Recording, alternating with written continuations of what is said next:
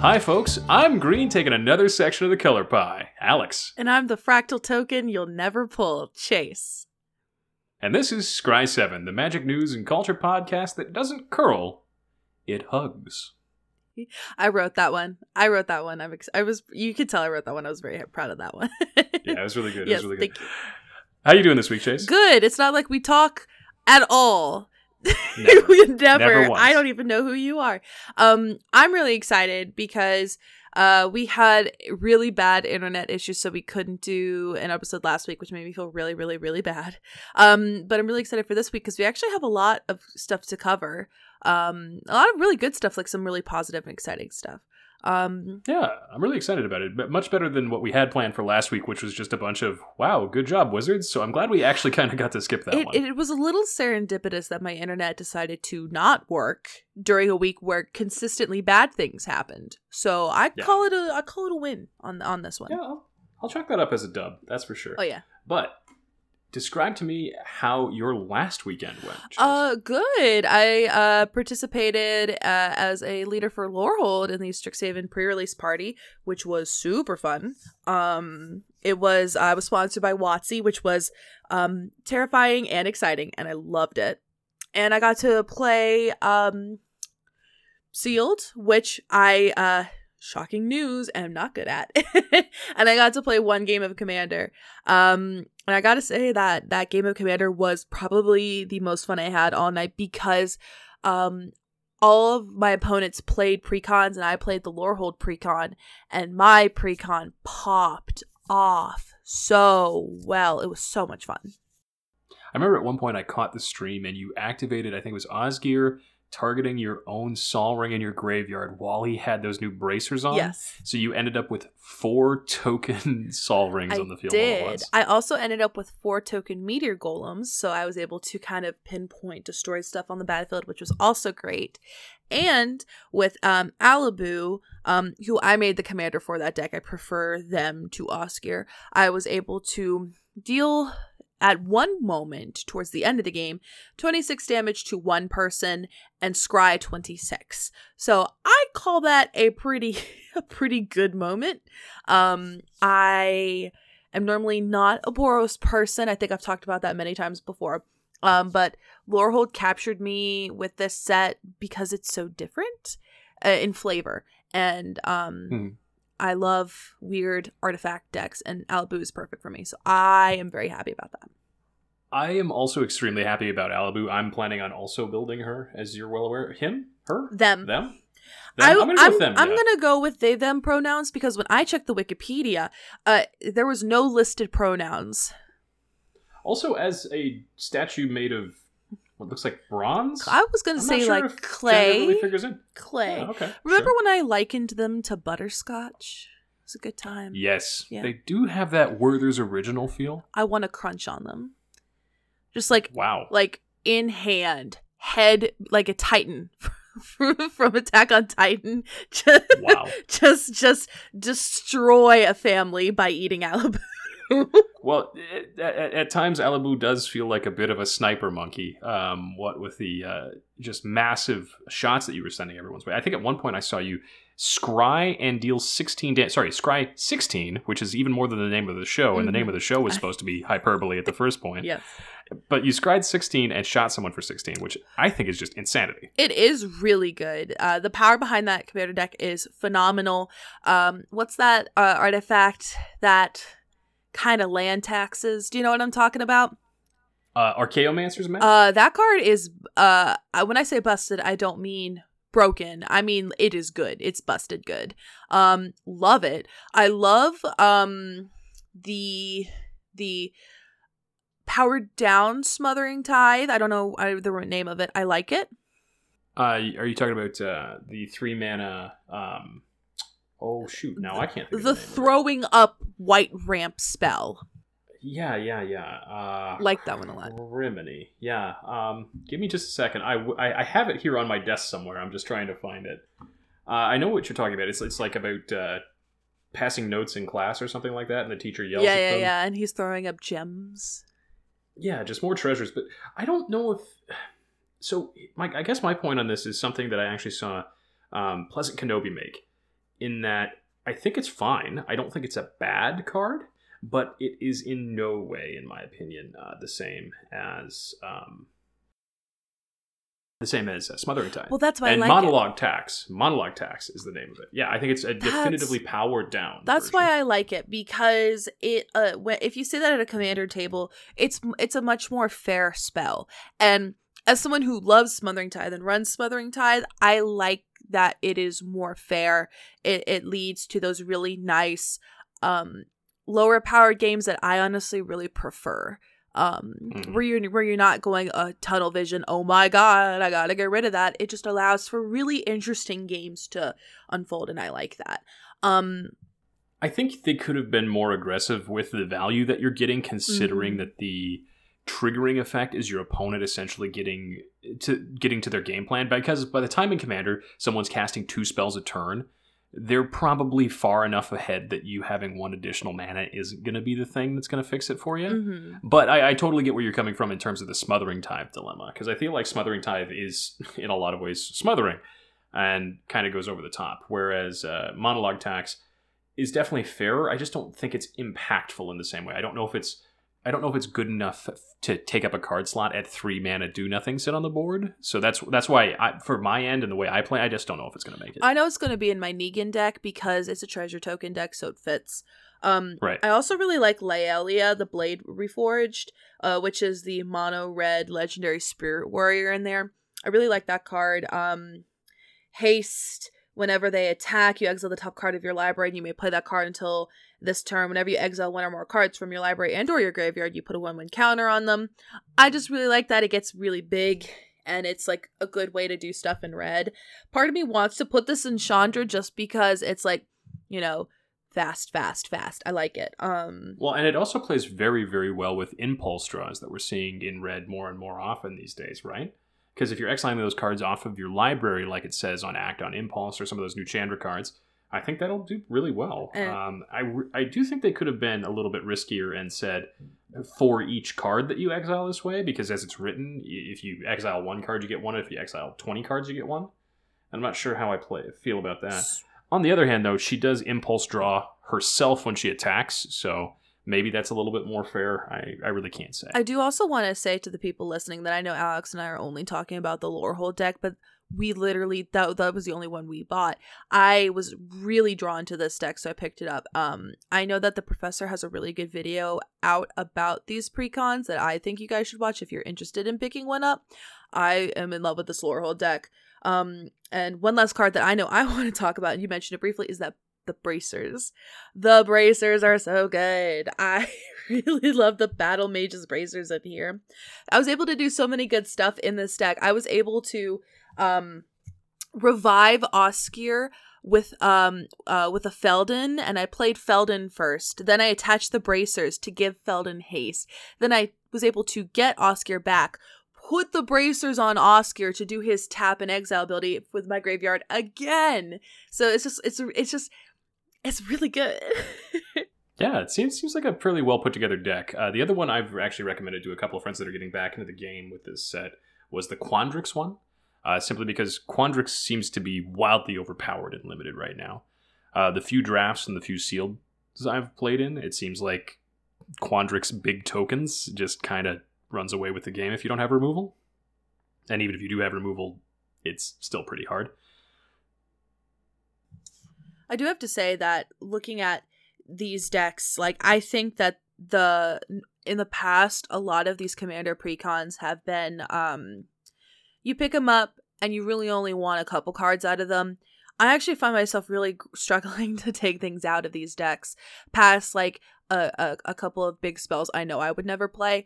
I think that these are just so beautifully built this time around. They feel very playable. They're very playable out of pack, out of plastic cardboard technically. Which, by the way, the cardboard packaging was very surprised about that. Don't like the etched foiling thick, because the etched foiling I posted on Twitter really thick, and the etched foiling on my card doesn't look that great. But it is what it is. Yeah, I gotta be honest. I've especially with the collector booster box that I opened the other day, Seeing what they said is etched foiling was a little disappointing. I know we talked about it a couple of weeks back when we first learned about it. I'd really like to see them do more of the etched foiling that they did in Legends. I think that looked great. They don't curl. It has a lot of quality to it. I really want to see more of that. But I would imagine that the earliest we'd see more of that is going to be sometime next year. I will say this. When we talk about like the etch foiling that they had in the collector's set, logistically, it makes sense to have those parts be that way. It makes sense to me. I think it would have gone over better if they called it gilded. Yeah, like maybe just filigree detail foiling. Yeah, filigree. Yeah, something besides etched, because etched had already been sort of associated with that full card treatment. Yes, and this is just like I actually was watching you and Jim open up your collector's boosters, and I was like, oh wait, there's etched foils, and I actually went back too because I bought one collector's booster pack, and I went through my pack, and I was like, oh whoa, that wasn't etched, and I completely forgot because I didn't even notice. It's so unnoticeable. I was browsing around for some singles I'm picking up for my Pioneer deck because I want them to all be matched with the Defiant Strikes that I opened last night. And the one I opened was an etched foil, and they're literally the same price as the non-etched foil ones. So it doesn't look like they're going to have much value or much premium on them, but that's where that's at. I will say that playing the few rounds of Limited that I've played, that this feels like a bit of a miss compared to Kaldheim. The few Kaldheim drafts I played were a little bit more interactive. They felt a little bit more balanced, like there was something to do in each of the colors, whereas this time around it does kind of feel like 3-color good stuff, so long as your good stuff has both removal and big stuff. And I'm not sure I'm super on board with that, especially as good as some of the Quandrix cards are and how easy they are to splash. Like, for example, there's the 6 mana, create a fractal token with X/1/1 counters where X is the lands you control, and especially in Limited, that just reads, get a 7/7, get an 8/8. Oh, It's just over the top. I played in the pre-release the party against a guy, and you can go to my Twitch and see it. It's still there. He played, I kid you not, it was like the most pristinely made lands deck. The Simic Legendary Girl, the Quandrix Legendary Girl, I don't remember her name, the one that gets a land onto the battlefield. He had that card. He had that legendary Quandrix Flip, the one where you could the one that, you know what I'm talking about? It's a mythic. I don't remember. Sorry. But it was really good because it was like a land stack, and he was literally like, I have never seen it function this well. I'm like, I was like, I love your commander deck because it was killing me. Oh jeez. So yeah, especially out of a seed pool with that kind of quality to it, it just feels aggressive, And I gotta be honest, I was a little disappointed in watching some of the Strixhaven party folks with their streaming, because it did feel like a few of their opponents were... I'm not trying to accuse anybody of cheating here, but especially by Sunday, it did feel like the decks I was seeing in that event were extremely well-tuned and very aggressive, and it just felt like it got very powerful very quickly, which I'm a little bit sad about, because I feel like a more casual, more lighthearted vibe for that entire event would have been better. But that being said, I really do like that Wizards was trying something, especially now that they've gotten rid of the preview stuff on Arena. So I hope this is something that we see more of more often, especially now that people have all these webcam setups at home to play Magic. I think I agree with you. I think that was actually a kind of smart move on their part. Well, I do know a lot of people, and I mean a lot of people were really disappointed about the early access event. There's just something about watching paper play that hits different. Yeah, overall, I think Strixhaven's pretty good. I think it's got a lot of quality. I don't see how much of it's going to come into Standard just simply because of the power of Eldraine. But I think once Eldraine rotates this fall, we'll probably see more of these cards become more relevant. That being said, I think one of the other big pieces of news that we saw this week was the announcement of a new Secret Lair Super Drop. I was actually really surprised about this. I mean, the concept of secret lairs is getting to be a little stale for me, and I do mean just a little bit. But we have some really interesting drops coming from this. We got Shocks, which I was actually really surprised to see, with really cool new art. We also got full text lands. So not just no arts like in Theros Beyond Death, but every relevant piece of rules that applies to lands appears to be on these lands. And there's actually nothing about them that is including any more relevant or newsworthy pieces on any of them, other than the fact that they spell out every single aspect of what you can do and what the land is on the land itself. I think this was a meme that I'd seen posted on Reddit years ago. Yes. Like, almost down to the letter. But my particular favorite piece of this is twofold. First, it says that tapping a land for mana is a full 90-degree rotation, so all y'all out there at 45 or over or under or anything else get wrecked. It's in the rules now. Thank God. I'm so sorry to interrupt, but I agree. Like I've had people where I've been playing games of Commander and I'll cast something and they'll be like, oh, I counter that. And I'm like, how can I tell? Your lands are askew. They are not tapped. It just gets a little bit annoying when you can't represent your game state very well. Mm-hmm. The second thing I really like about them is that they combo with, at least they seem to, with an uncard Alexander Clamilton, Mm-hmm. which I think if we did the math on him correctly, gives 22 bonus power if you had one of these on the top of your library.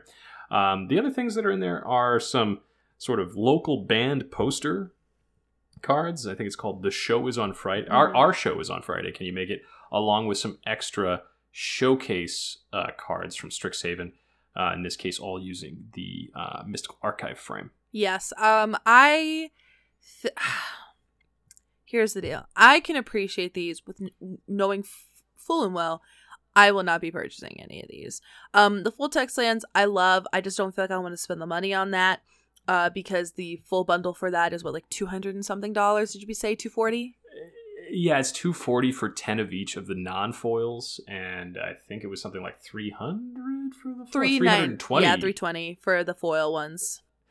And so that isn't even really truly a draft playset. Generally speaking, for that, you're going to want about 15 cards of each, and so you're going to have to buy two. So you're going to be $500 in to run full text basic lands. Yeah. Which, okay, I guess.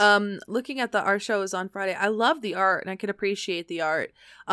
Wrath of God is really cool. Looks like a red card. And I love the Gamble because I like Gamble. I would buy the single of Gamble, but I wouldn't buy any of the other cards. The shocks are really pretty, but none of them make me go, I desperately need this. Like, I think the Boros shock is beautiful, and the Rakdos shock, which is done by Seb McKinnon, looks really good. But past that, I'll say this. At least the shocks are a good value. I mean, essentially $10 a shock is a good rate for any shock, simply because they're one of those perennially useful cards. You're never going to feel bad about having, shock lands around. And if I remember correctly, they actually were offering a bundle just on those two, if I remember correctly. I need to see if I can find it. Yeah, the Super Shock bundle. So you can get one of each of the sets, which will include one of each of the enemy colors and two of each of the ally color shocks, if I remember correctly, for $120. I do have to say, my favorite thing about the shocks is that they're very, very distinctly on different planes. Stomping Grounds is on Tarkir, featuring a flavor text from Surak, and we even see, I want to say that's a Tarka in the art. The Rakdos land features the Markov mansion, which, by the way, baller mansion, and I really want to see more depictions like this in that upcoming vampire set that I won't shut up about. The Golgari one is on the plane that Queen Marchesa's on, because I totally know the plane that's called. Fiora, I think, is called for Conspiracy. Sick. Then you got Temple Garden featured on Theros. I just want to list all these because I think it's really cool. You got Sacred Foundry on Kaladesh. There's a lot of these. Oh my god, we got a lot of fetches. Yeah, there's 10 of them. Yeah, don't be mad at me. The Thran, that's Dominaria, right?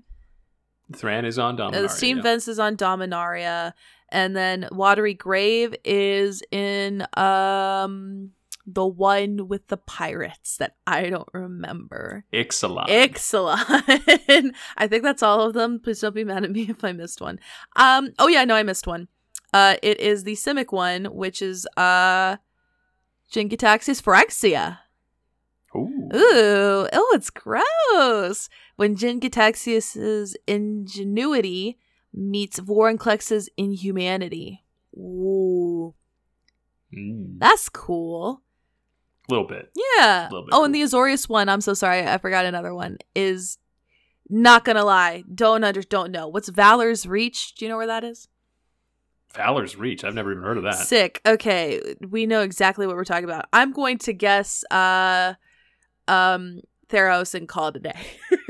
Sure, that sounds reasonable. Yeah. I mean, if I actually had to guess, Valor's Reach is probably a new Kaldheim thing because I did not pay attention to Doesn't look Kaldheim lore at all. Kaldheimish, but we'll see.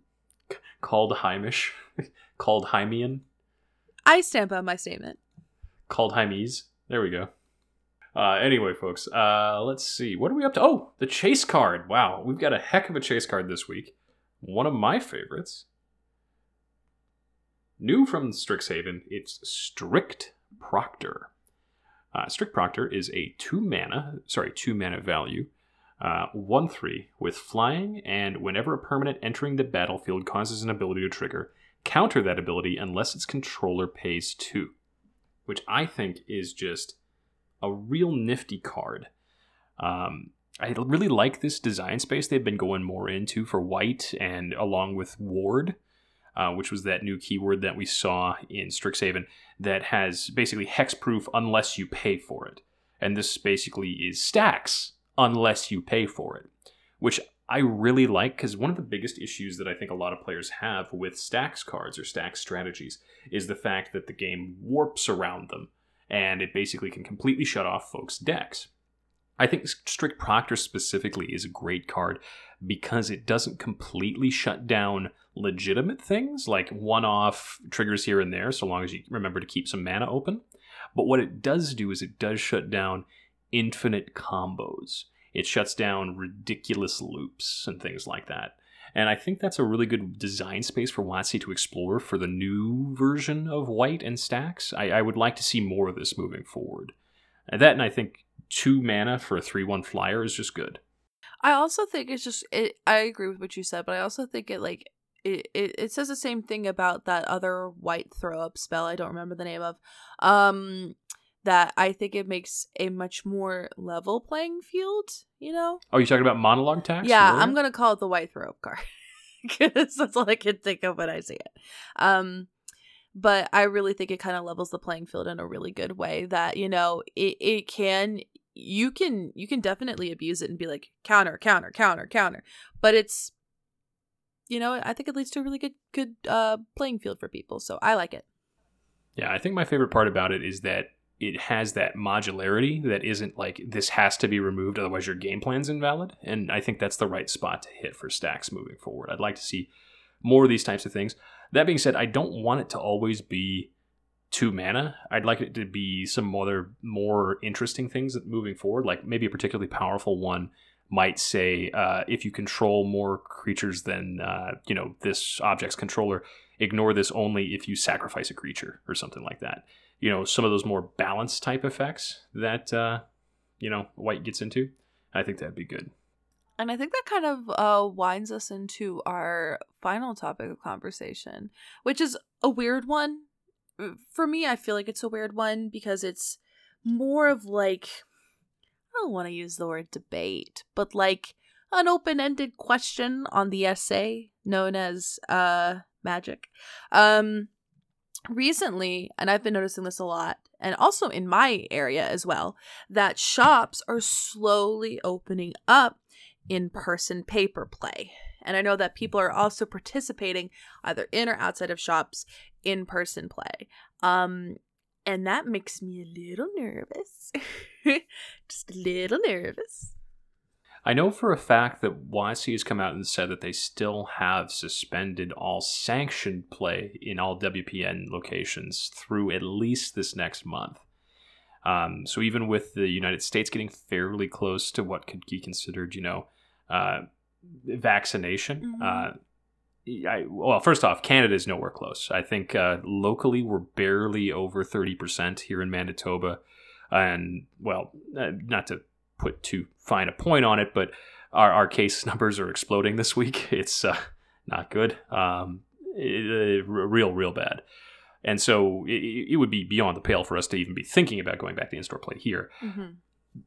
On the other hand, there are some areas of the United States where the vaccinations have gone very well and COVID, by and large, really isn't present anymore. And so I could sort of understand getting back into in-store play and what that might look like. Because I think we're not going to see the big, 80-person 5K tournaments be the first things to come back. I think the first things that we're going to start seeing come back are things like book ahead FNMs. Commander pods. Exactly. Yeah. Book ahead draft pods, Mm-hmm. where only the 8 people are going to be in this section of the store, Mm-hmm. and no one else is going to go over and talk to them, Yeah. and you got to stay by yourselves and the whole 9 yards. And it's going to be masks on and things like that. Or at least I'd hope it'd be masks on.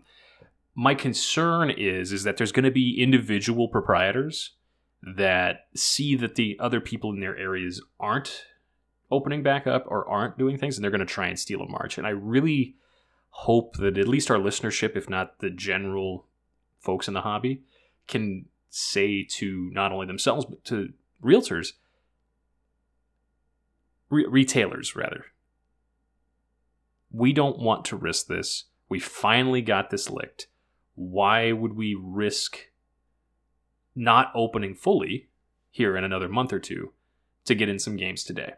And I think that's where a lot of folks are kind of stuck right now, is because I think a significant proportion of people are safe, but there's the everyone else that isn't yet that we need to be careful for. And there are a lot of people in my area who don't really understand what vaccines really do, or the huge health benefits that they have for thousands of people.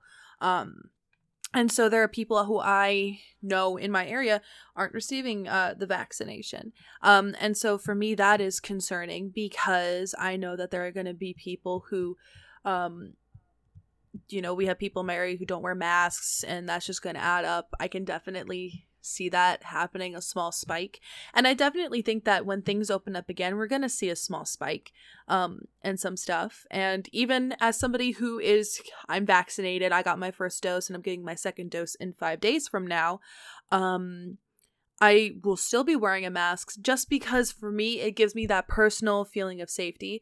And I also feel like it shows to other people that I also want to protect them. And I also just feel like it's just important. We're still in a place of the unknown. Even with a vaccine, literally a year later, we're still in a very fragile place, and I'm worried about that. I think fragile place is the exact right way to describe it. It's one of those situations where we're at more now than at any other point that we've been in this situation, even with some local places like Manitoba last summer, for example. We basically had no COVID. We were able to do things like go see some friends as long as we were responsible about it. We were able to go outside and have friends outdoors. But the thing is as soon as you start doing things like that, it only takes a few people being incautious, a few people not getting vaccinated, a few people visiting the wrong folks, and all of a sudden it flares up again. And so I guess the real message here is, if you want to get back to FNM Weekly, if you want to get back to going to Grand Prix and Command Fests, if you want those things, you have to keep it up until it's done. And I just don't see it being done in the United States for at least another couple of months. And frankly, in Canada, I don't see it being done until the fall. I was going to say that I think that we will start to see shops having sort of more in-person play, and people feeling braver, I want to say in the summer.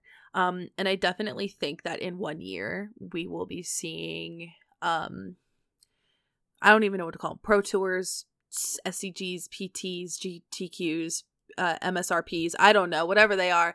I don't know. I really don't understand that concept of magic. Whatever the letters are, we're going to see events, I think, in a year. That can be its own whole episode. Maybe we'll talk about that next week. I don't understand it.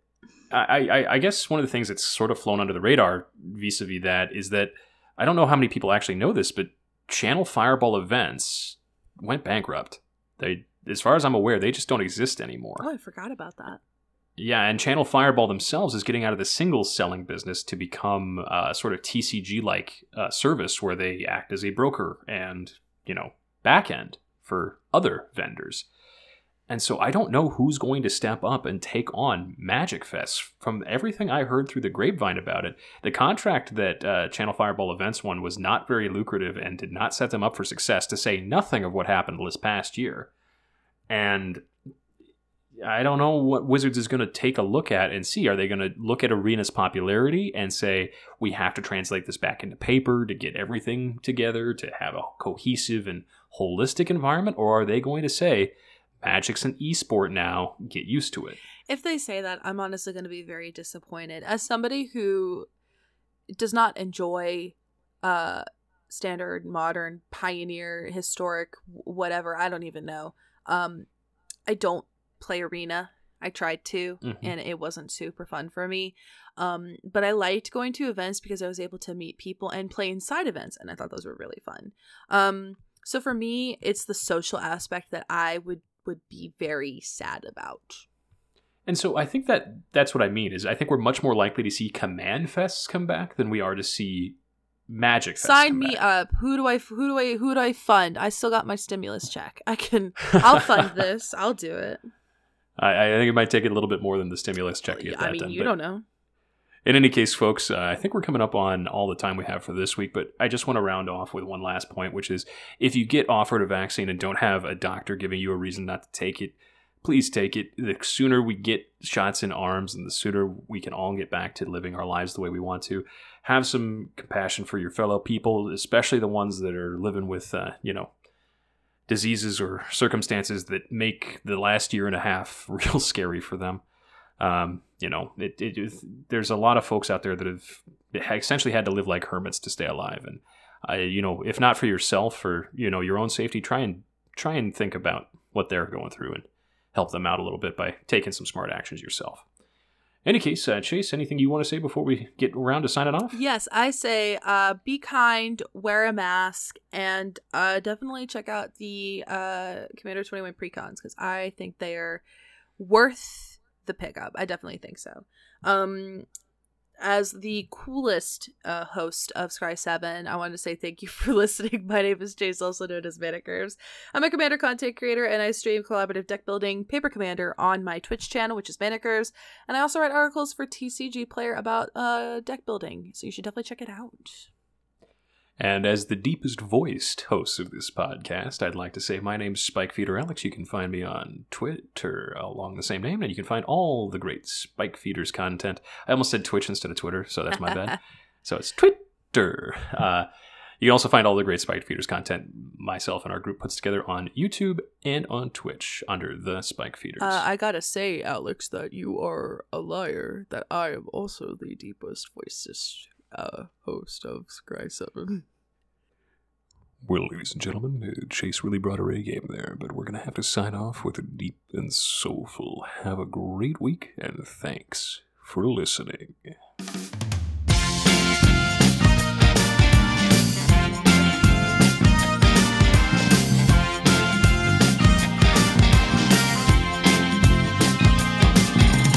Some production provided by Spike Feeders Radio. If you have questions, concerns, conniptions, comments, or just want to have something featured on this show, be sure to send it to scry7@gmail.com. Or just add us on Twitter @scry7.